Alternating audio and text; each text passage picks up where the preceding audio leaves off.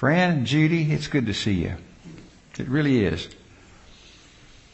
I look back in the folder that we keep here in the office, one of them anyway, with respect to our missions. I could not find the first year we supported you, but it's been a good number of years, and I especially am grateful for that. Ministry is not a flash in the pan. It's not, go till you get a calling somewhere else or whatever. Ministry is, I think, what these folks have done.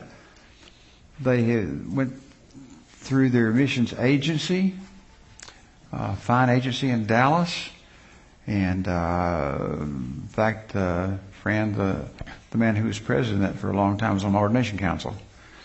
So they have gone to a place and stayed to serve the Lord. And they have built something in those years.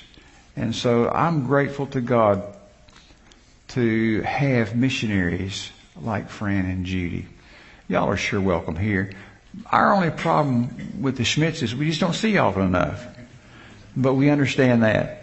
There is one other good thing I'll mention about them. I could go on and on, but I won't take his time. New grandparents, I understand, right? How old? About a month old. Okay. Well, there's nothing like it. The old trite saying is, if you had known how good they were, you'd have had them first. That's old as the hills, but I still think there's a great deal of truth to it.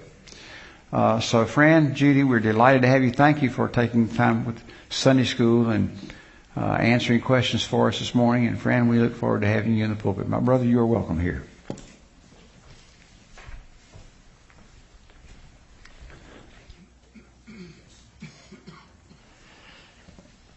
To get into the message this morning, what I'd like to do is tell you a little story about my family background.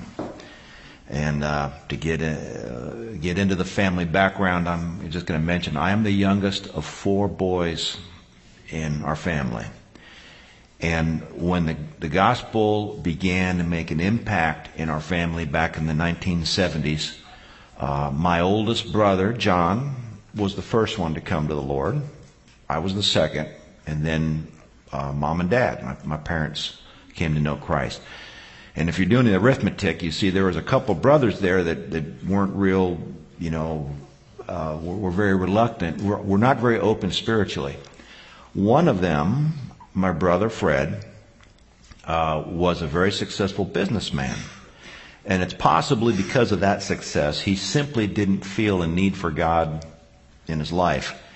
And my dad, who was just passionate about trying to convince, these other 2 brothers to receive Christ, would talk to him, and he would say things like, Dad, you're retired, you've lived your life. If you want to get into this religion thing, that's fine. But I've got all my life before me, and I don't want religion telling me what to do or what not to do. But then, one day in 1976, Fred came to talk to my dad, and he came to talk to my dad about something that had to do with business. Apparently, Fred was trying to put together some sort of a business deal. And if it went well, then it was going to be very good for him financially. But if it didn't come together, then it was going to very negatively affect his bottom line. And so he made an appointment with my dad, and he came and he asked my dad a favor. And what he actually asked was something very surprising. He asked my dad to pray that this business deal would come together. Now, I hope you see the irony in this. I mean, here you got this guy that doesn't want anything to do with God. And yet, when he asks to meet with my dad, he doesn't ask for advice. He doesn't ask for a loan. I mean, what he asks is he asks him to pray that God would bless a business deal. Now, if you had been in my dad's shoes, what would you have done? I mean, on one hand, you got this guy. It just seems like he's a self-centered, guy interested in earning money and wanting to use God, so to speak.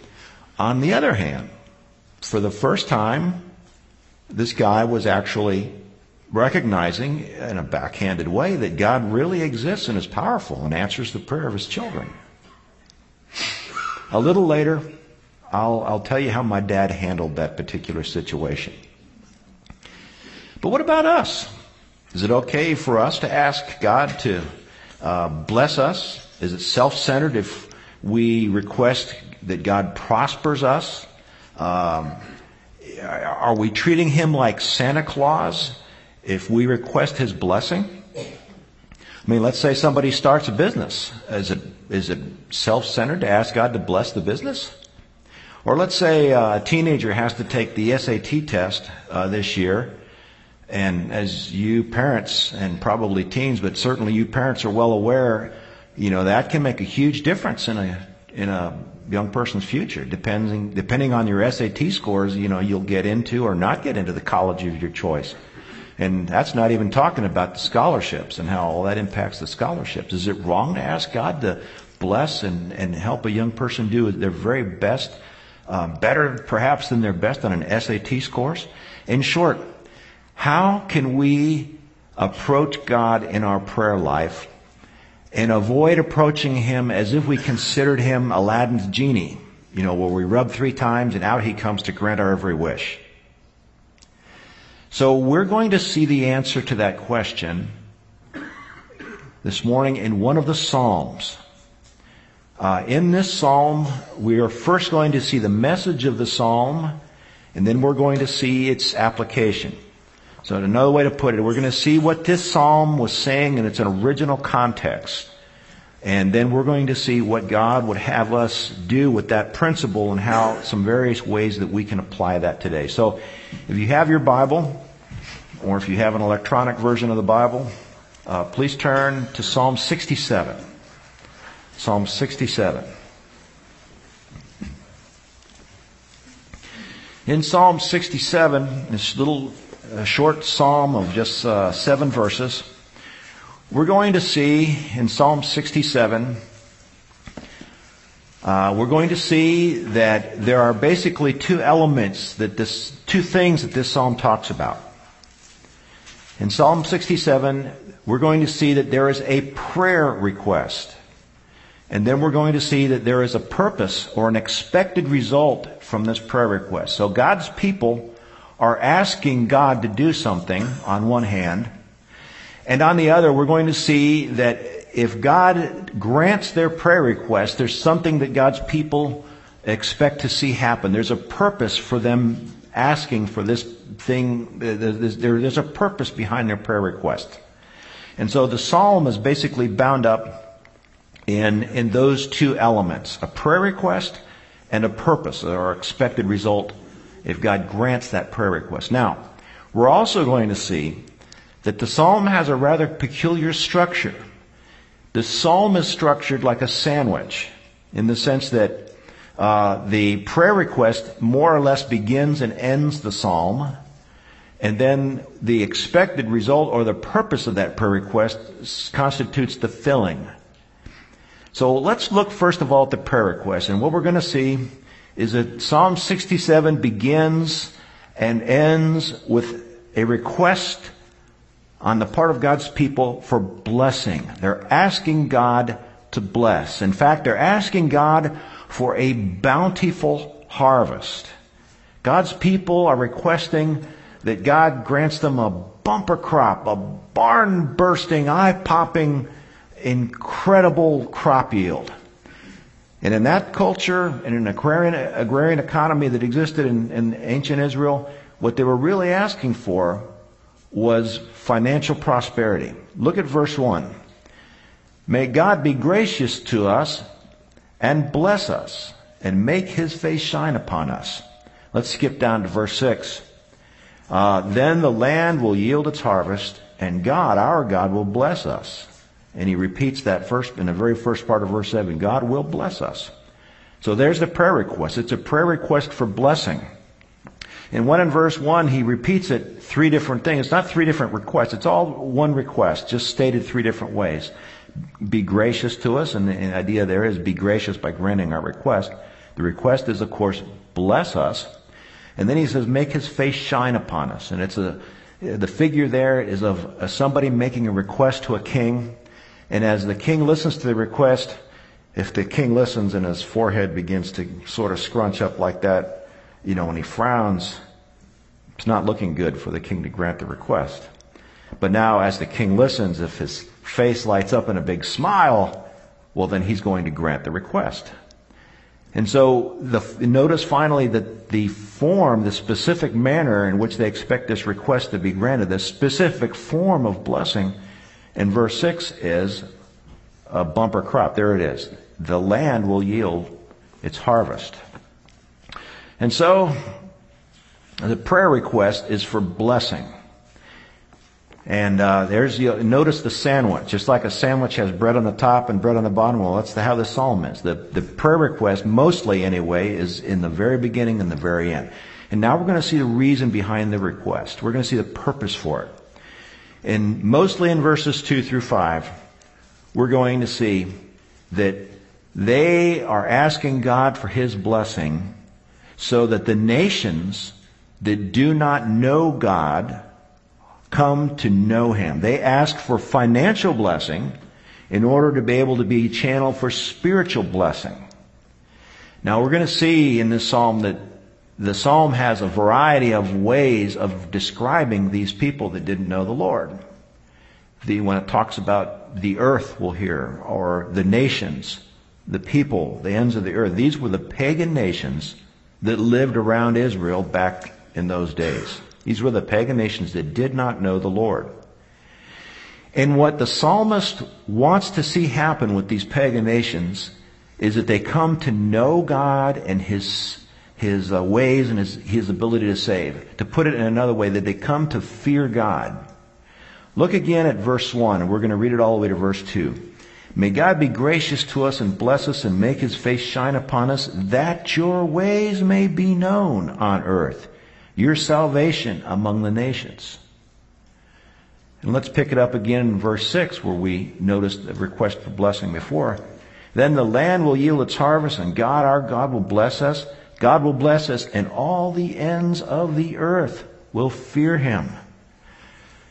And so the bread is the request for blessing. The filling is the purpose, which is that the nations would come to know God. And what we're going to see in this filling is that there are various aspects that the psalmist has in mind. One of them is that they come to know God and fear Him. We just saw that. And that's like, if you imagine our structure, a sandwich structure, we have two pieces of bread. Well, we got a piece of Swiss cheese under one piece of bread and a piece of Swiss cheese now on the other. But there's more. Psalmist says that not only does he want to see the nations come to know God and fear Him, the psalmist also wants the nations to praise God, having come to know Him, that they would praise God. And we see this in verses 3 and 5. All right, you with me with the sandwich structure? You seeing it beginning to take form? So we've got the bread, we got two pieces of Swiss cheese, and we're going to have to add something because we've got verses 3 and 5. He puts in two pieces of lettuce. So, look at verse 3. May the peoples praise you, O God. There it is. Not only come to know Him, but they come to praise Him. May the peoples praise you, O God. May all the peoples praise you. And verse 5 is identical. May all the peoples praise you, O God. May all the peoples praise you. And finally we get to the middle of the psalm, which is verse 4. Not only does he pray that they come to know God, not only does he pray they come to praise Him, but he finally prays that they come to rejoice because they experience firsthand God's loving and pastoral rule and guidance. Now, when you have a structure like this, whatever comes at the middle tends to receive the most emphasis. And so this is kind of what the psalm is emphasizing. In fact, you'll notice it's a little bit longer than the other verses. Let's read it. Verse 4, may the nations be glad and sing for joy, for you rule the people justly and guide the nations of the earth. Now, where he says you rule the peoples justly, he uses a word for justly, which kind of implies that there's no favoritism. Like there's a level playing field. And the implication is just as God offers salvation to his people Israel, so God offers the same salvation to the Gentile nations. And where he says in verse 4, and you guide the nations of the earth, that word for guide is a word which means to lead or even to pastor. And interestingly enough, this word is used in Psalm 23, the famous Psalm of the Good Shepherd, where he says, the Lord is my shepherd, I shall not want. Then in verse 4 he says, he guides me in paths of righteousness for his name's sake. It's that same word. And so the psalmist, to sum up the message of the psalm, putting it all together, Israel asks for God's blessing of a bountiful harvest so that the pagan nations would have the spiritual blessing of coming to know God in his saving ways, of coming to praise him, and finally of coming to experience firsthand his loving pastoral guidance in their lives. Wow! What a missionary psalm. What a missionary heart of God that we see in this psalm. Some people think that missions is something that has only something that's taught in the New Testament, but the truth is, from Genesis 3:15 on, we see a missionary heart of God that wants to reach the lost, and that once there were nations, wants to reach the nations. In fact, the same God who promised Abraham a series of blessings not only said to Abraham, I will bless you, he also said, you will be a blessing, he said to Abraham, and in you all the peoples of the earth will be blessed. So he was going to bless Abraham so that Abraham could be a channel of blessing to the nations. God is a missionary God, and we see this, he has a missionary plan even in the Old Testament. Now, in the Old Testament, it wasn't so much that his plan was that he would send people as missionaries out to the nations. Rather, his plan was to attract non-believers to Israel. If Israel would only be faithful to God, God would richly bless them. And once the nations would see that blessing, they would be motivated they would be attracted to Israel, and they would come to know the one true God. In fact, the Bible tells a story of something that illustrates how this was supposed to work in the Old Testament. I'll just sum up the story for you, but if you want to look at it later, it's in 2 Chronicles chapter 9, and it's the story of the Queen of Sheba, which was Ethiopia. It's the modern, ancient name for Ethiopia. And so from Africa, she heard stories about King Solomon's rule. And the stories she heard of King Solomon's rule and God's blessing under that rule were so extravagant that she said to herself, I'm going to get all my nobles together, and we're going to take a long trip, and I want to actually visit Israel, and I want to see with my own two eyes whether these stories that I've heard are true or if they're just a bunch of tall tales.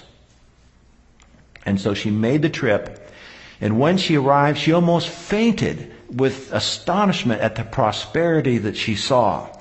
She saw this spectacular royal palace. She saw this unbelievably beautiful temple completely covered inside with polished gold and with images of pomegranates and palm trees.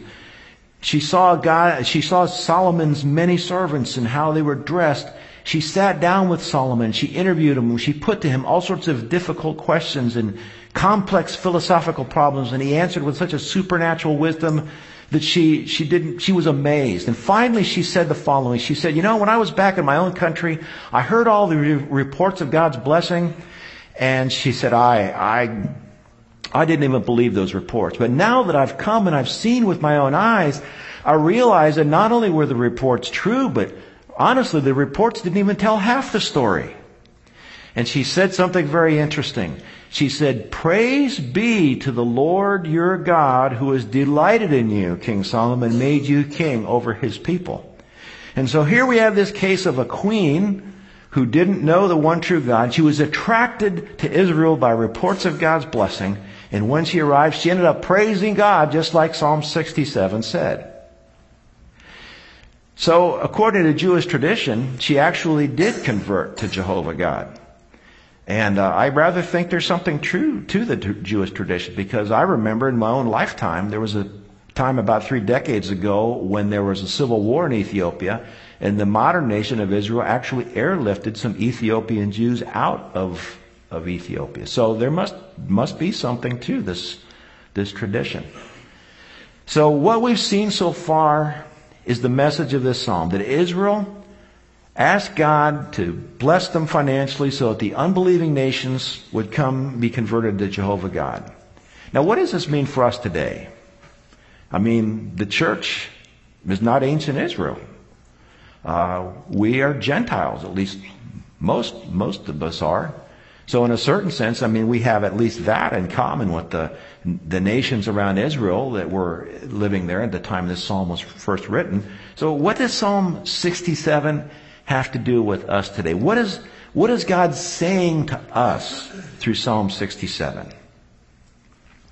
I'm going to propose that God's message to us in this psalm is this: ask for a blessing in order to be a blessing. When we ask God to bless us, let's do it with the purpose and the intention of blessing others. When we ask God to prosper us, let's do it with one eye on how that could be a channel of blessing to help other people come to know Christ. Ask a blessing in order to be a blessing. Now, I want you to notice that if we do this, our prayers will not be so selfish, for the simple reason that we will be lining up our hearts with God's missionary heart and His desire to reach the world. So we've seen the message of this psalm as it's translated to our modern context, the New Testament believers. Ask for a blessing in order to be a blessing.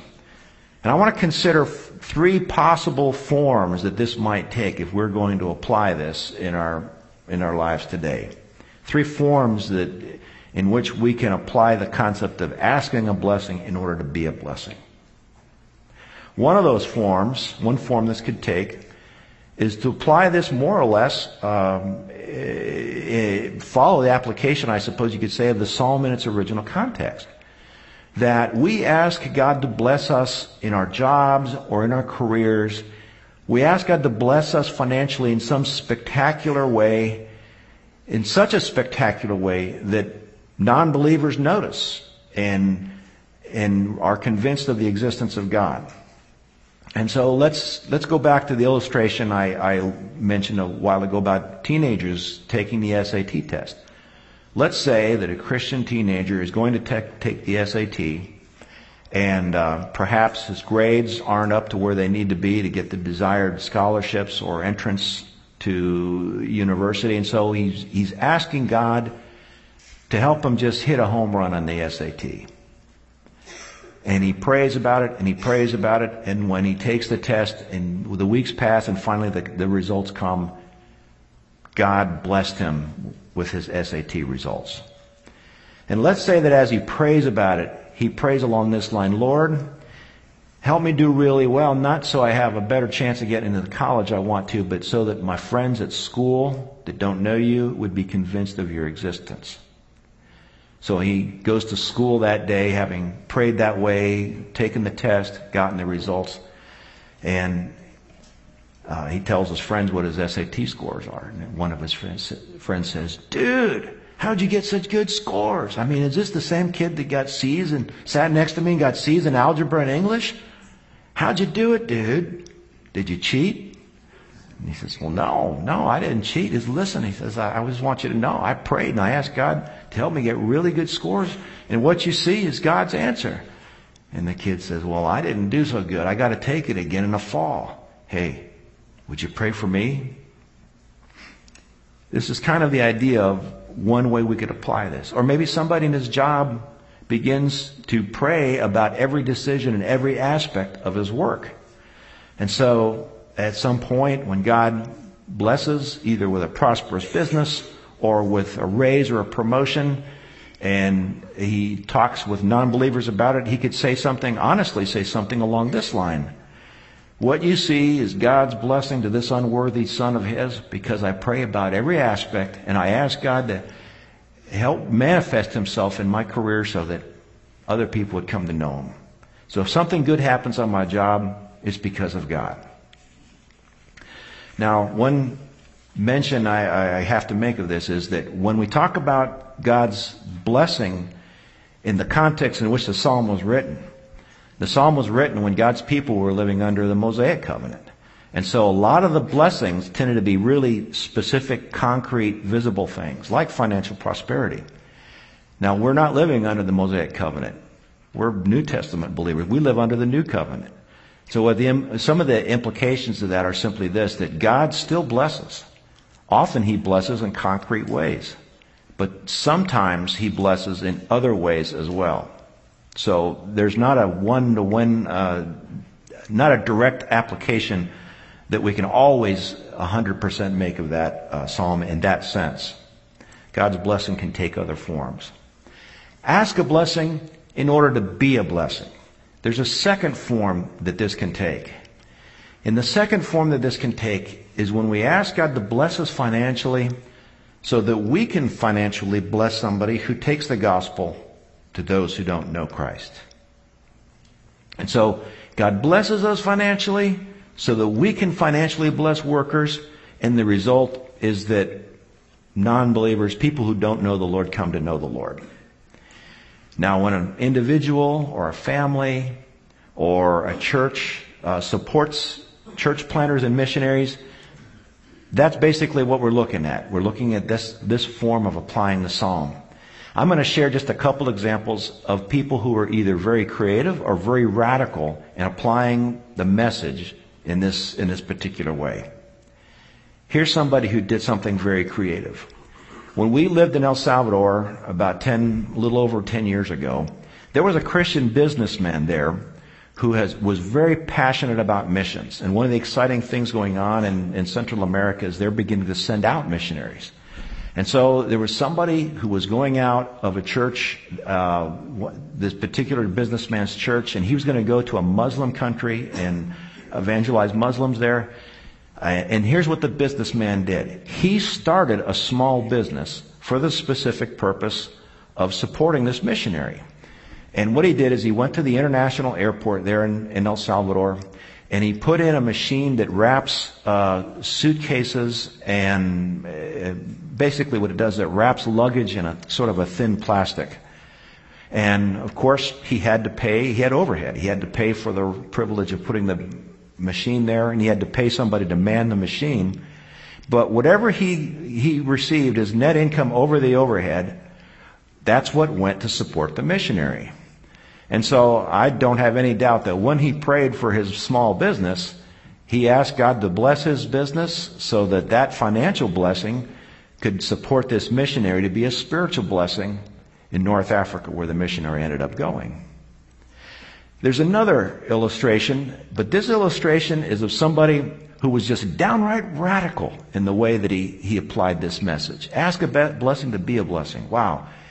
This person's name was R.G. Letourneau. You guys, I can see from your reaction, you've heard of him. He was a genius. He had an intuitive grasp of mechanical engineering. And in spite of coming from a fairly poor background and not receiving a lot of formal education, this guy was just unbelievable. He invented most of the designs for a lot of the heavy machinery that we still use today. And the fact that he invented these designs and owned something so valuable meant that this guy became fabulously wealthy. Now, I've read his biography, and I actually cannot remember any place in the biography where he actually asked God to prosper him financially. His interest was more as he just wanted to find a way of designing things, to all these labor-intensive jobs would be done by machine. But sort of as a secondary, sort of an after effect of doing what he wanted to do, he became unbelievably wealthy. And what he did with his wealth makes me think that when he saw the scriptural teaching of ask a blessing in order to be a blessing, he had a handle on that. You see, when Letourneau became a millionaire, he made a decision to live on 10% of his income and give away 90% to the Lord's work. Now, I suspect you're thinking something along the line of, 90%. Man, I thought I was doing good to give about 10%. And the honest truth is, for most Christians in most contexts, it's a very good thing to give away 10% of our income to the Lord's work. I mean, that's enough to where you actually feel it in your lifestyle. And that's a very healthy thing. And I'm not saying that what LeTourneau did is something that everybody has to do. But here's something that, at least to me, I find very healthy and challenging in LeTourneau's rather radical decision. And that is that as income rises, it's not a law that our standard of living has to rise to eat up the extra income. I mean, if God blesses us financially, what I get from LeTourneau's example is this. We ought to at least ask the Lord and say, you've blessed me. Now, Lord, do you want me to continue to live on this standard of living and give the extra to your work? Or do you want me to go ahead and let my standard of living rise as well? And now let me just tell you what LeTourneau did with that 90%, at least a few of the things that he did. One of the things he did was he started a foundation whose purpose was to assist at least one church plant in every major third world city. And the idea he had was to particularly help them build an auditorium that would give the gospel a very positive and very visible presence in that third world city. And so when we were in El Salvador, we saw firsthand the Miramonte Baptist Church that benefited from that foundation. And this was a very key church that has had a very good ministry. And they had a beautiful auditorium there on a main thoroughfare in downtown San Salvador. Another thing he did with his money is he founded a Christian college for the training of engineers. It's LeTourneau College in East Texas. And we know one of the leaders in our local church there in Guatemala actually went to that college. He went to just get a 9-month course in auto mechanics, and he ended up getting a 4-year degree in engineering. Something else that LeTourneau did with that 90% is he founded a Christian conference center for the preaching of the gospel. And that was in northern Georgia, in the town of Toccoa. And as it happened, he hired as his first administrator of that Christian camp Albert Philippi, who was Judy's grandfather on her father's side. And so the way that played out in Judy's life was this, that her father and her uncle grew up under the preaching of the gospel. I mean, there was all sorts of Bible conferences and missionary conferences. And one day, there was a particular missionary who preached on why young people should consider missions. And God used that to touch her father. And so her father, back in the 50s, went to Guatemala as a missionary. He lives there, her parents live there to this day, and now as retired missionaries. And what am I saying? I'm saying that the decision that R.G. LeTourneau made to ask God to guide him on what his standard of living should be and what to do with the rest of the money made a huge impact for the Lord that's resulted in many, many people coming to know the Lord. It's like when you take a rock and you throw it into the middle of a lake whose waters are quiet and still, and it splashes and the ripples go out in ever expanding concentric rings. Well, here we are 70, 80 years later, and as a couple, our lives are still intersecting with the ripples from that decision LeTourneau made. So, ask a blessing in order to be a blessing. There's a third and final form in which this can take, and that is that we ask God to make us more like Christ, especially in difficult circumstances, in order to attract others to Christ. In other words, we ask God to help us be Christ-like when times are tough, so that others see Christ in us and are attracted to Him. Now, I mentioned a few moments ago that as New Testament believers, the forms that blessing can take sometimes are a little different. Sometimes they're the same as they were for Old Testament believers. Sometimes they're a little different. The theology of blessing in the New Testament often emphasizes, or often has to do, with having the character of Christ in difficult circumstances. That's why Paul says in Philippians 4, he says, I've learned to be content whatever the circumstances. He says, I know what it is to be in need, and I know what it is to have plenty. And he says, I have learned the secret of being content in any and all circumstances. And he adds, and I can do all things through Him who gives me strength. That is Christ. That's why Jesus himself said in Matthew 5, he says, blessed. Notice he's talking about blessing. Blessed are you when people insult you and persecute you and say all kinds of evil against you because of me. Rejoice and be glad, because great is your reward in heaven. For so, in the same way, they persecuted the prophets who were before you. Let's say that there was a Christian who worked in middle management, and his supervisor for the period of about 10 years unjustly blocked his promotion. There were people who were less productive and who had less time with the company who were promoted, and he was not promoted. And the reason why he was not promoted was because he was a Christian, and that supervisor just had something against Christians. Now, when something like that happens, when we're in circumstances like that, we have to make a decision.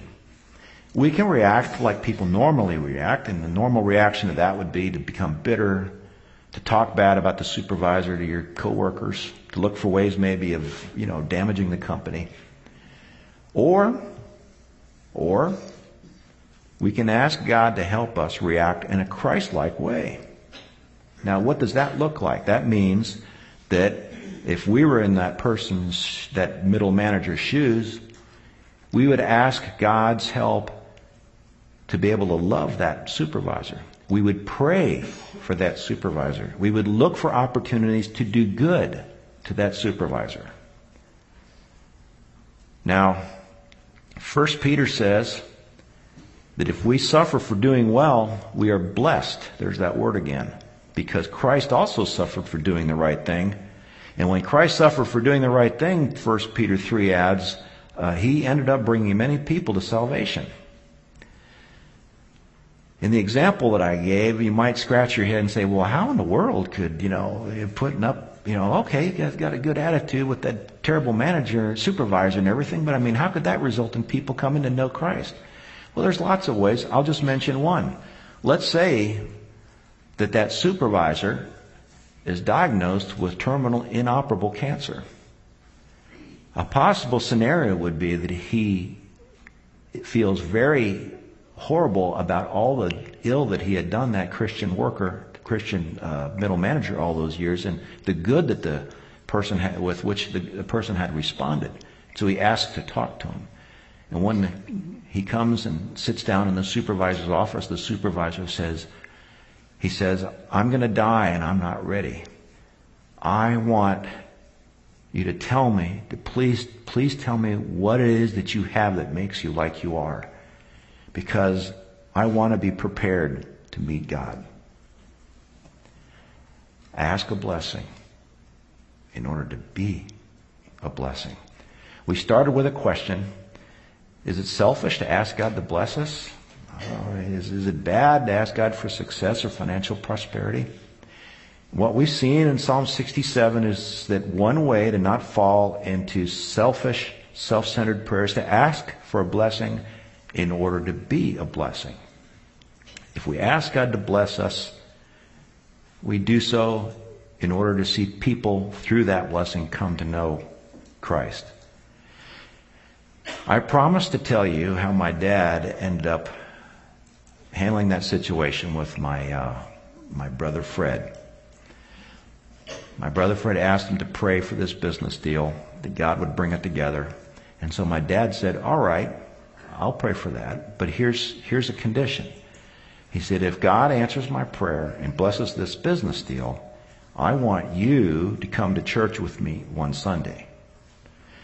So, as you can see, my dad handled this situation more or less according to the spirit of Psalm 67. He was asking for a blessing, in this case, not for himself, but for someone else. But he was asking for a blessing in order for that person to receive a spiritual blessing. Now, my brother, well, first of all, my dad prayed, God answered, that business deal came together, and true to his word, my brother did come to church that Sunday. Now, he didn't receive Christ that Sunday, nor did he receive Christ shortly thereafter, but he did eventually receive Christ as a Savior. Now, our dad passed away, and he received Christ before our dad passed away in 1997. And in 2011, when my mom passed away, we were reminiscing, and I asked him about that incident with, the business deal and everything, and him coming to ask. And I said, is that what really, did God use that to bring you to Christ? And he said, yeah, that helped. But he said, I'll tell you what, for years and years, he said, I resisted it. But I'll tell you what had more influence in me coming to know Christ as Savior. He said, it was the fact that in short, he saw Christ in my dad's life after my dad's conversion. And he went on to explain it this way. He said, our dad, he said to me, even before he came to know the Lord, he said he was a pretty good man, but he was a very hard man. And he shared a story. I'd never heard this before. He said when he was 7 years old, he was walking in downtown Fort Lauderdale with Dad, and they got to a street corner and were waiting for the light to change. And somebody else came along, and this third person was smoking a cigarette. Now, my dad could be very intolerant at those times in his life when he wasn't smoking. He was quite intolerant of people that were around him smoking. So this guy walks up and he takes a big drag on this cigarette, and he blows this big cloud of smoke. My dad says to him, buddy, if you blow smoke into my face again, I'm going to make you eat that cigarette. So, yeah, my dad was a hard man. He really was. And so during his life, he had offended some people. Now, here's where it gets kind of interesting, and I remembered this.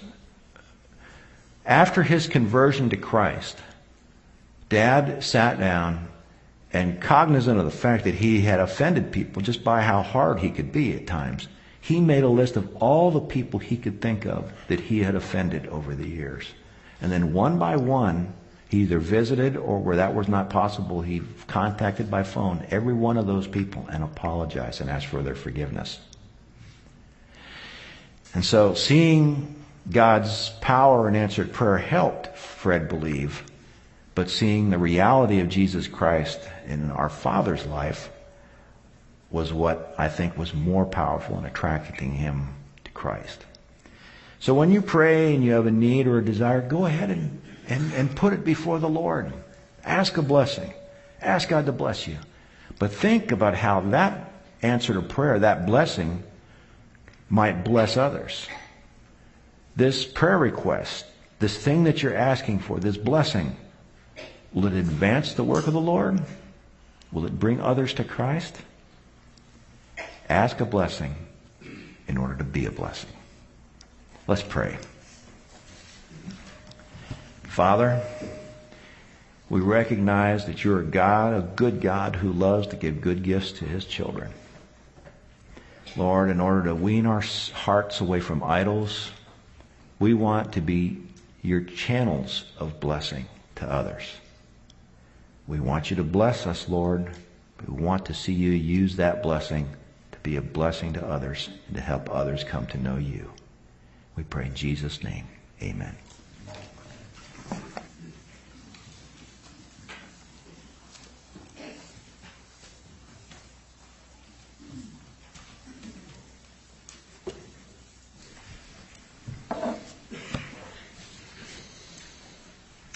Ask a blessing to be a blessing.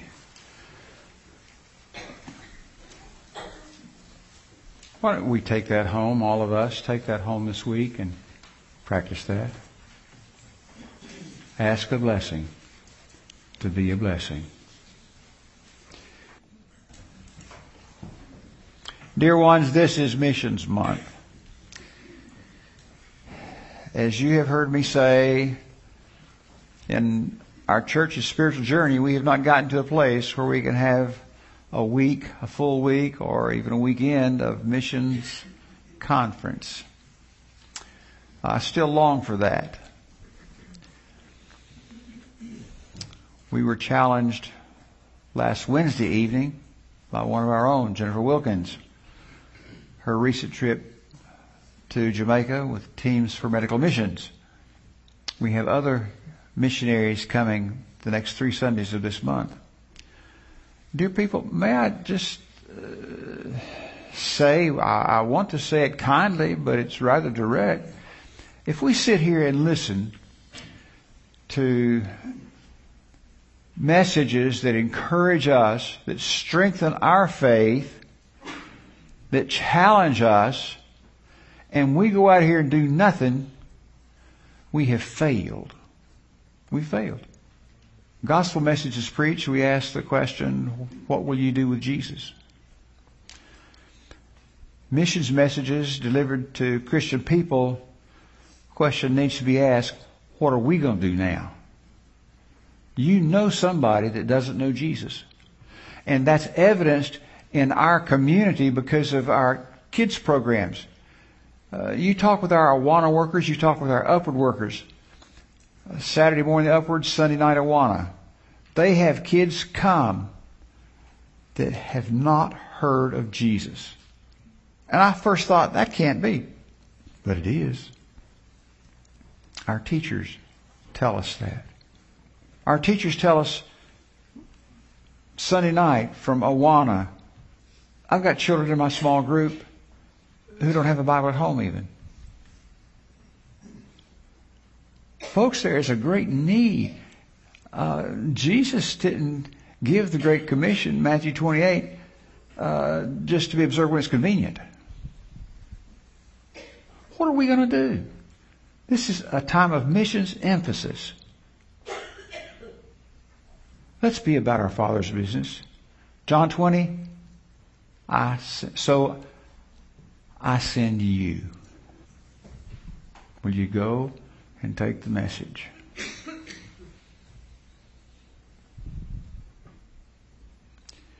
Alan Cotton is our deacon today. Alan comes to pray for us. Thank God for the Schmitz. We have others listed in the bulletin, Alan. Pray for our missionaries. Let's go to the Lord in prayer. Fran, Judy, would you join me, please? Let us pray. Heavenly Father, King of glory, we're just so glad to be a part of the family of God, to gather today, Lord, to praise your holy name. And it's encouraging to us to know that we're just a part of tens of millions of gathered across the land today that are praising your holy name as we speak. Gather us together as one to proclaim our Lord and Savior, Christ Jesus, as King of all and Lord of our lives. Lord, we pray for all the missionaries, Lord, that this church represents. Thank you for Fran and Judy Schmidt, Lord, for coming today. Encourage them, bless them, guide them, direct them. And help us, Lord, to worship you and obey you, giving you all the glory. And thank you, Father, for everything you do in our lives. We love you and praise you. In Jesus' name, amen.